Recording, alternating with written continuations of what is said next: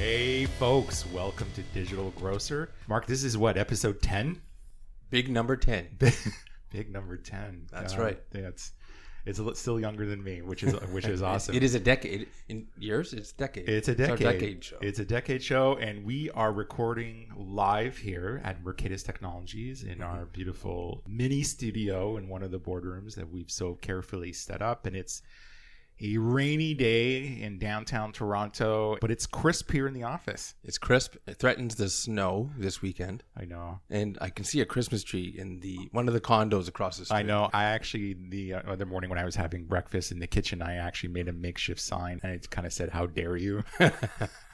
Halloween's not even over, and they had and up goes the tree. Up goes the tree. It is like retail, folks. We just got back from an amazing event in Las Vegas. Grocery Shop. It was fantastic. Fantastic inaugural event. Yep. For the whole team at Shop Talk, which is kind of, Grocery Shop is the offshoot. Correct. 2,200 attendees. Yes. Yep. And the ARIA was amazing. Great facility. Great facility. Mercatus was a level 5 sponsor. Yep. Our logo was on the lanyards, which was amazing. Yep. It was cool to kind of see those things. And our logo was on these massive banners kind of all over the convention center. Well, it was kind of a neat happenstance because when you came back from Shop Talk and said, how wonderfully organized it was and the content and the traffic and the thought leadership that came out of it. So we jumped on Grocery Shop as soon as it was announced. And I think getting up there as one of the lead sponsors was smart, but also a little humbling when by the time the show arrives, you've got Salesforce and IBM, Forder, and Oracle, Label Insight, Oracle, Google, all up there. Insane. Yeah, and it was. I think for me, this kind of all crystallized when we Mercatus hosted the Friends of the Industry dinner on the Monday night. Yeah, and we got a chance to really spend some quality time with some retailers as well as some fellow partners that were attending the event as well. No, I didn't get a chance to go to any of the tracks because we were inundated with 25 one-on-ones and as well as some partnership activity on the trade show floor. And, the energy alone in the room confirmed that there's some massive disruption happening in this space. Absolutely. And I think a lot of it is coming in because of, we did a little bit of press the other day, a magazine interview, and I kind of cited that, the major pivot point would have been when Amazon acquired Whole Foods. That really at the end of the day, the industry is taking notice that if a major tech company can come into this vertical in this market, people need to wake up.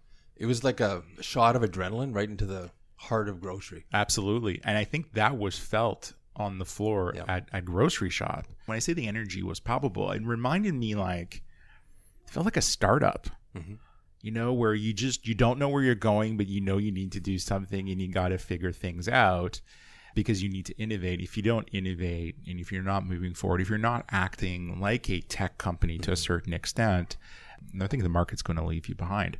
But listen, folks, as always, we're not the experts here. So we have somebody, a native New Yorker who's transplanted in the ATL, who's dialed in, and he's survived. I mean, he told us he is proof that you can leave New York City. His name is Warren Schulberg, and he's a guru in this space. So he's a business journalist, contributing editor to the Robin Report, Forbes.com, and Progressive Business Media, and he knows retail.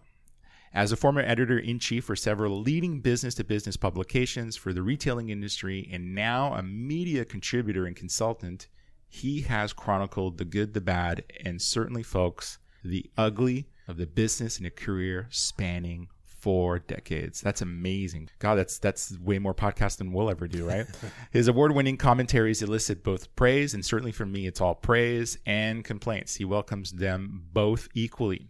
He's guest lectured at the Columbia University Graduate School of Business and been honored by the International Furnishings and Design Association and the Fashion Institute of Technology. He's been cited by the Wall Street Journal, the New York Times, the Washington Post, ABC, and many other media, and is the expert in the field. He expects to be doing this for the duration. Warren, it is a pleasure having you on our podcast today. Well, thanks so much. I appreciate being here, and I don't know who wrote that bio, but it certainly I don't recognize that person. So that's Well, I'm sure you'll be properly matched by the end of the podcast. I have no doubt.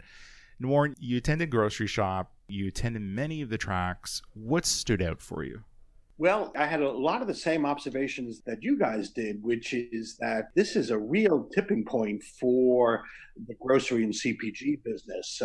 And I guess that's what astonished me the most, is that somebody who covers a lot of both grocery and general merchandising, the grocery business is still 3 to 5 years behind general merchandising in this digital conversion. And I guess it really hit home how much work the industry still needs to do to catch up to both overall retailing and, frankly, to its customers. So a lot of people talked about Amazon's purchase of Whole Foods as kind of the defining moment when the industry realized that they needed to get their act together. And I think that's true. So that was about 18 months ago, and we've certainly seen a lot of activity since then, but there's a lot more this sector needs to do to catch up. I found it odd, and Mark, tell me if I'm wrong here, but I didn't get a sense if anyone was talking about meal kits anymore. No, and again, we didn't go to all the tracks, but I definitely think that the focus was on online and offline and bringing them together. Right, and we did a specific episode. I can't remember what the episode number is, on meal kits. We had Sean Butler on a call with us, and he's kind of become kind of the quasi expert in this space in terms of the marketing aspect, the operational aspect. So I expected something more of a presence for the meal kits vendors to be at the show. I didn't see them. Warren, what's your sense? Is this something that has come and gone?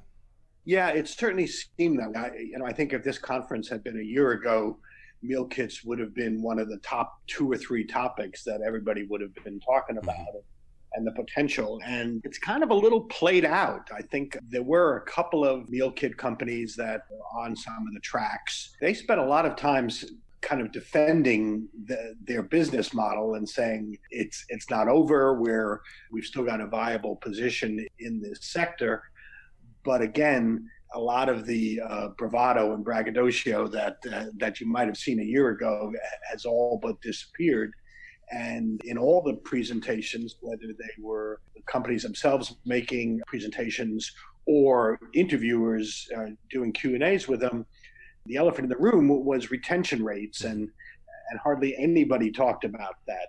In my mind, what you're seeing on meal kits is that they have migrated to in-store what some of the big grocers are doing, either buying the meal kit companies outright or connecting with partnerships. That seems to be the model that's going to work, rather than a direct-to-consumer subscription model. That one just does not seem to have any long-term legs.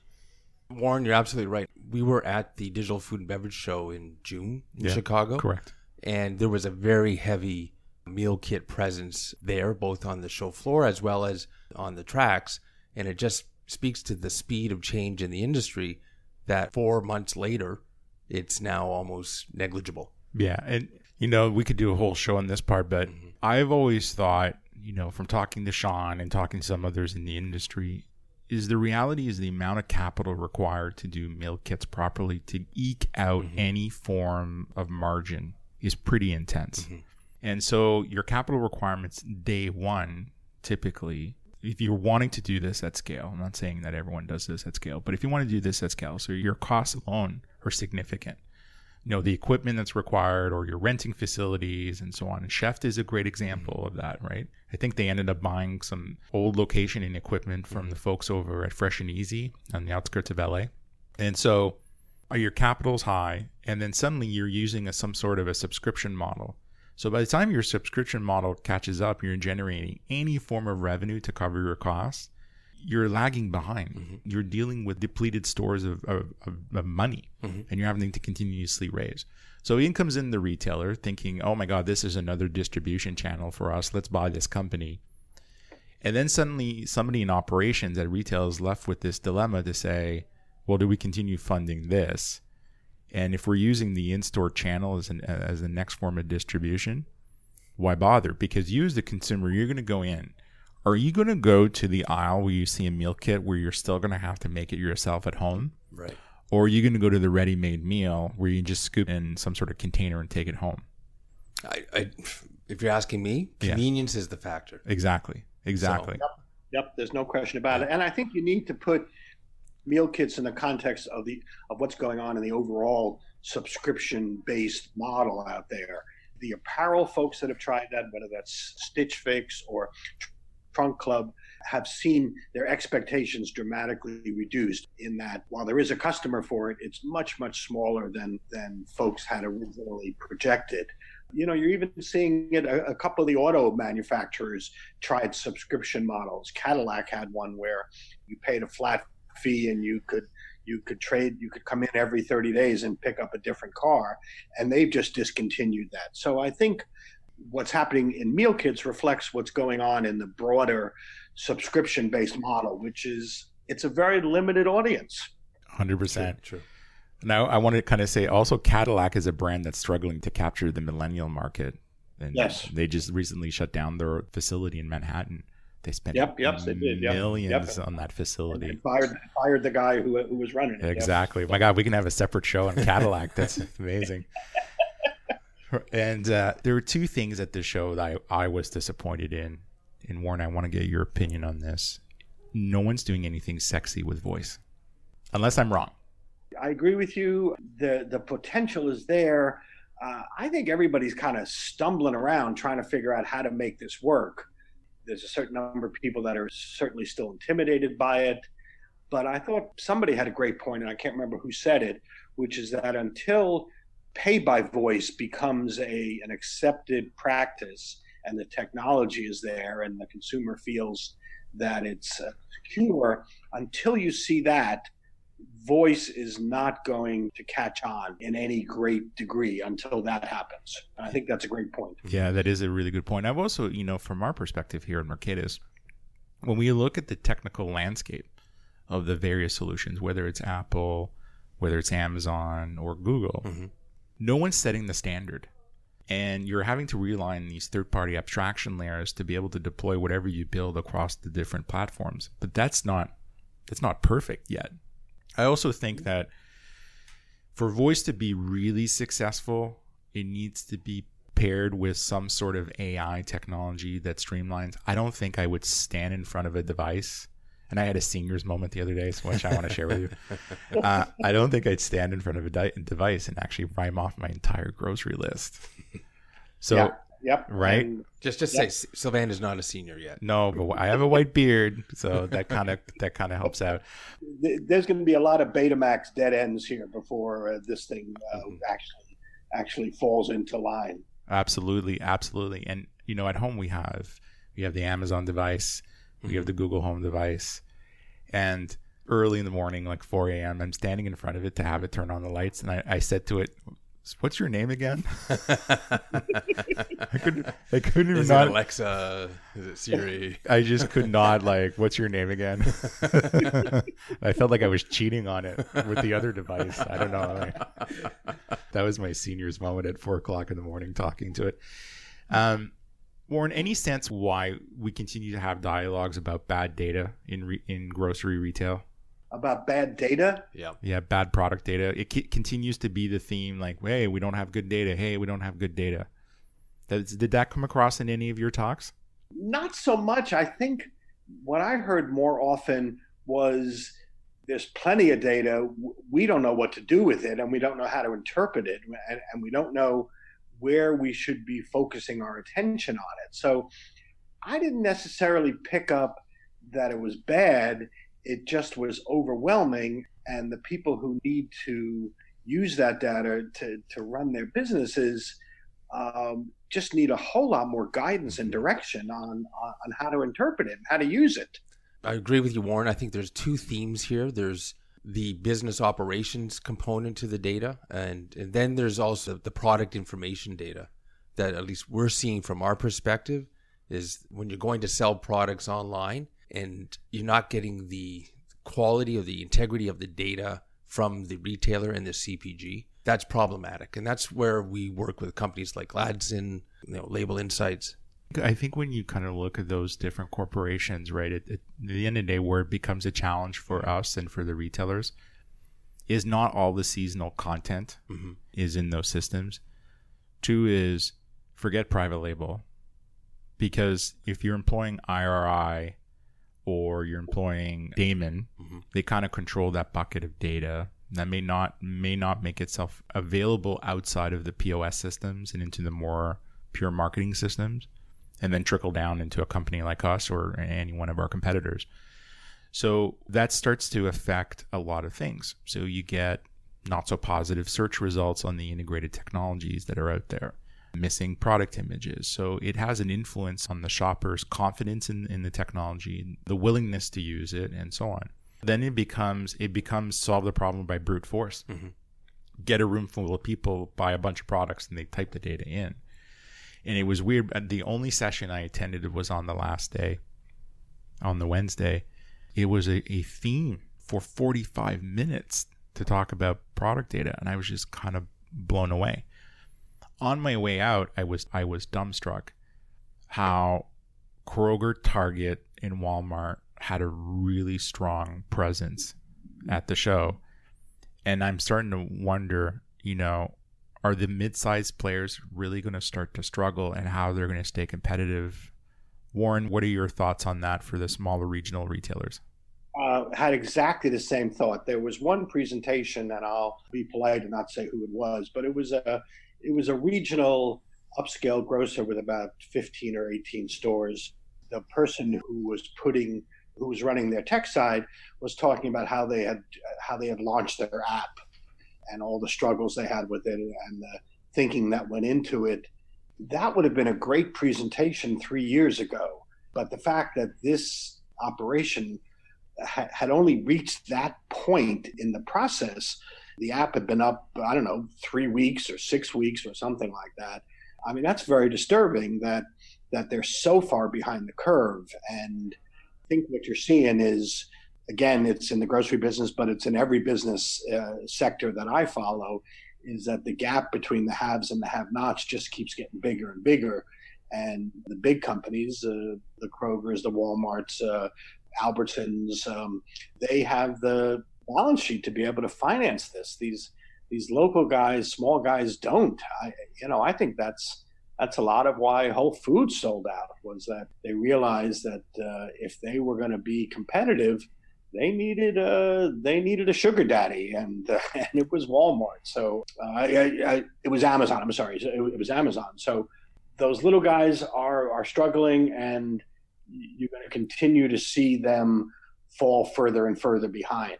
At least that's my impression. Yeah, I would agree. I would go even as far as saying, in this day and age, if you're not taking, whether it's digital, e-commerce, or anything that's considered omni-channel, if you're not taking this as a strategic approach, independent of your size as a retailer, and you're taking a Me Too decision and co-opting your brand and your customers into the hands of a service provider like an Instacart, good luck.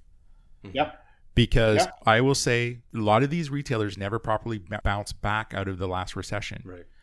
So when the next recession hits, and if you're cash starved, I'm going to assume to a certain extent a 15% premium on your groceries coming through Instacart is going to dwindle away fairly quickly, and people are going to trade out of the vertical, trade down into food banks, trade down into something they did cheaper. Back in 2008. 100%. Yep. And the retailers that invested in their private label brands and in their stores did excessively well and have maintained some of the degree of the number of customers that have come in. But they're going to suffer. So they took the Me Too approach and the non-strategic approach. What I find very interesting, there is a class of strong regional retailers that are out there that are going on the partnership trail fast and furious, and are eliciting support to be able to achieve what they need to do. Warner, did you get that sense as well at the show? Yeah, the partnership model, I thought, was really evident across a large number of presentations, that even no matter what size your business is, the ability to hook up with somebody that can bring you something that you can't do on your own, or that's prohibitively expensive, is becoming more and more attractive. And again, the biggest example is Kroger. Kroger hooked up with Ocado and said, what it's going to cost us to set up that direct to consumer distribution model is going to be so expensive. Let's connect with these guys who know how to do it, and we'll save a couple of steps. We'll save some money. I think you're going to see a lot more of that all up and down the spectrum here, from big guys like Kroger to some of the regionals. Do you think we'll see more acquisitions in the future? Yeah, you're going to see that too. Some of the players are going to keep rolling up, and certainly somebody like Boxed, you've got to look at Instacart and some of those vehicles that get product from point A to point B. To me, that's where you're going to see acquisitions, as opposed to Albertsons buying Joe's grocery store in Idaho. And no offense to Joe, or Idaho for that matter, but those kind of pieces that the businesses can't do by themselves is where I think you'll see the acquisitions. And again, to me, that distribution piece of it is the one that is the most missing from the big guys. Yeah, and the one thing I think the industry has gotten over, and it's an interesting hurdle. So I remember, Mark, many moons ago when I was in the research space, we were approached by Walmart.com, the first embodiment of them doing e-commerce. It wasn't pretty, trust me. This is 1997, 98, and the internet is just really starting up. And they wanted to know why their cart abandonment rate at the time was north of 82%. And they didn't want to pay us to do the research because they're like, hey, we're Walmart and you'll love our logo on your PowerPoint. So I did, about a week's worth of research for them, and people were using the online system as a glorified catalog to determine if something was available in store. And you fast forward to Mercatus, and in our research, we've clearly demonstrated to a certain extent, consumers will pay more for convenience. Absolutely. Whether it's a pickup in-store fee or a personal shopper fee or, a light markup on a product, nothing to the tune of 10 to 15%, right? There's a certain price sensitivity. I think the industry has gotten over this notion that this isn't about price anymore. And Warren, did that echo for you in your travels at Grocery Shop? Yep. There was one speaker, and I think it was the fellow from Box, and he said that in the beginning, the buying online was all about price, and that while that's still a factor, it's much more about convenience and brand now. And in fact, I'm looking at his quote, and I couldn't agree more with that. This is what the consumer wants. The fellow from Walmart, Tom Ward, who heads up their digital operations, said the same thing, and I'm just going to read his quote too, which is, he said, everything we hear from customers is that they want to save time. And to me, that's changing the equation as to why people shop online. So look at Amazon Prime. It may not always be the cheapest game in town, but it's going to arrive on your doorstep day after tomorrow, if not this afternoon. So that's a biggie. Absolutely. Albertson has just hit $5 billion in gross revenue for their online business. One of our customers, Wise Markets, announced in a press release that their online sales are up 36%. Yep. Okay. That's a great indication of that. Warren, I'm sure you're the type of person who has this amazing crystal ball in front of him. What do you see as the future? Anything in that might be. Are you seeing more tech? Are you seeing a revolution out there? What are you seeing?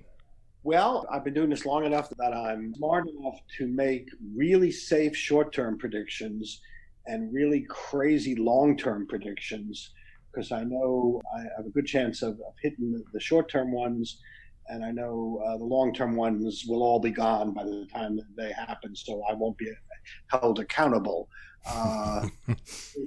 In the short term, you're going to see some more consolidation, some more partnerships, but you're going to see, I like what Kroger's doing. I think that they are trying a lot of different things, and you could look at it and say, okay, they're throwing everything up against the wall to see what works and what doesn't work. But I don't think that's necessarily a bad idea right now, because nobody has the right formula, and there's no track record here that says you need to do these three things and you'll be successful. So I like what Kroger's doing. Doug McMillon at Walmart has really changed the culture there and has instilled a new sense of urgency and a dynamic that didn't exist before. I do think in general merchandise, Jet.com will prove to be one of the least effective acquisitions made in this space, but I think that they're doing a lot of the right things. The big factor short term is that nobody is still figuring out the exact model that's going to work. To me, when I see a grocery store employee walking up and down the aisles, picking an order, gathering it up, and then getting it ready to get picked up or delivered, I can't see that being a profitable business model. And so these direct-to-consumer distribution centers, such as Ocado is doing, I saw somebody else just announced the last couple of days that they were investing in a similar operation. To me, I think that's going to prove to be the right way to do it. So I would look for more of that. Even though Walmart says we've got 3,000 distribution points, I just don't think that they're efficient or cost effective to do it that way. And I think that model is going to go away. And the folks that have these dedicated distribution centers, that's going to be the way to go. The other thing, Amazon is certainly never to be underestimated, but they certainly haven't found the right way to make the grocery business work yet. Mm-hmm. I don't think that they're going to have anywhere near the dominance in CPG that they have in general merchandise. If you say that they're doing between 40 and 50% of all general merchandise online sales, they're not going to be anywhere near that in grocery. And that's a great opportunity for other players. So Warren, I think you brought up some good points. In my view, Sylvain will jump in. I think there's definitely a trend between the automation component and then what do the smaller grocers do from a value and convenience perspective, and how do they retain that relationship with their shoppers. And our job as a company that advises in this space is to try to walk both lines and to make sure that we're bringing what works on the technology side to a smaller grocer who is just trying to compete on a level playing field. If you look at the retailers that are investing in robotics and kind of the automation, it's cool stuff. Yeah, if I look at Kroger, I mean, their acquisition of Harris Teeter, and Harris Teeter being, a small regional player. I mean, I'm not knocking their success from a revenue perspective, but, they've operated a fairly mature, profitable in-store pick and pack, click and collect solution, that I think I can only assume that on certain locations has crossed over the 200 to 300 orders a day, if not more. And I think, kudos to Kroger seeing that as an opportunity and saying at scale, because Kroger at scale is over 3,000 locations. Mm-hmm. Yeah. It would be difficult for them to sustain 500 to 600 locations in that model, because then there's a compounding effect that happens with the labor, and they're unionized. Yeah. Right. So that becomes a bit of a challenge, and that's it. I'm on the fence on the robotics aspect of it. I think robots in the context of what Amazon's done, or lately in Canada, Canadian Tire has done in their distribution centers, or Sobeys is a great example in terms of the back end. But the rapid effect of picking and packing, touching food directly, I'm curious. And I say I'm on the fence only because I've not seen it physically myself with my own eyes. But I'm interested. I mean, I think it is the wave of the future. I think when you hit that level of maturity as a retailer and you're cresting over that 200 to 300 transactions a day per location, right? And we talk about this with our own clients that, 20 to 30 to 40 to 100 transactions a day, you're going to be dealing with 2, 3, 4, 5 people. And then you're going to hit the next level. Then you're going to start streamlining pick solution, which is going to require wave pick, zone pick. And this is dependent on the footprint you're working with, right? So if you're in 115,000 square feet, it's a big different problem versus if you're in 45,000 square feet.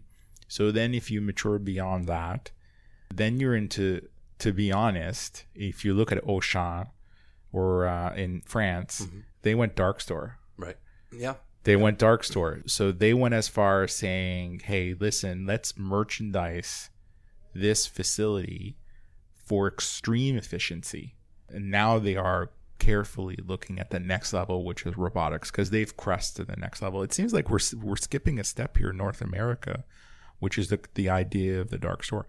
I know in some cases, for some of the companies that are doing just the delivery aspect of it, they're being asked to do picking and packing in only a few locations, not to cause out of stock issues in other locations. Mm.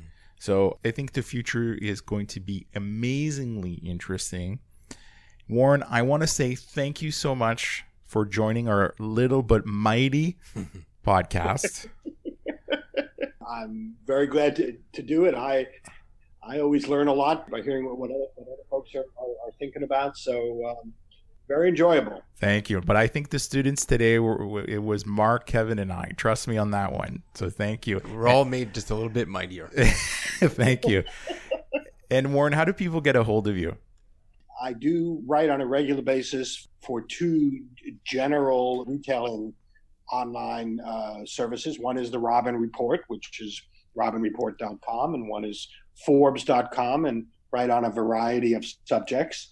Also have my own blog, which I've affectionately called stupidbusiness.com, and you can kind of figure out what I'm commenting on that site.